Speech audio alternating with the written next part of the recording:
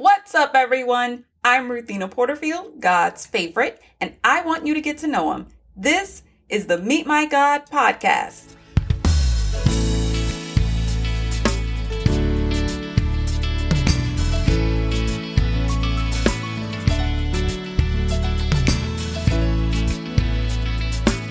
Today we meet God in Daniel chapter 11, verses 8 through 19.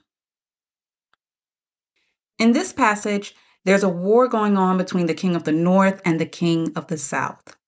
It is a war fueled by anger and arrogance.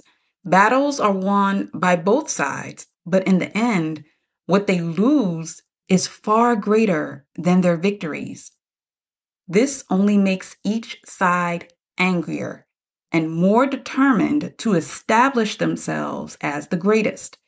So the war just continues, which makes me think, you're fighting and you're fighting. How much are you willing to lose just to prove a point?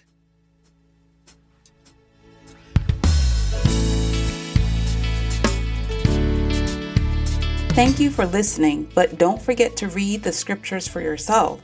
And if you would, please rate us in your favorite podcast app.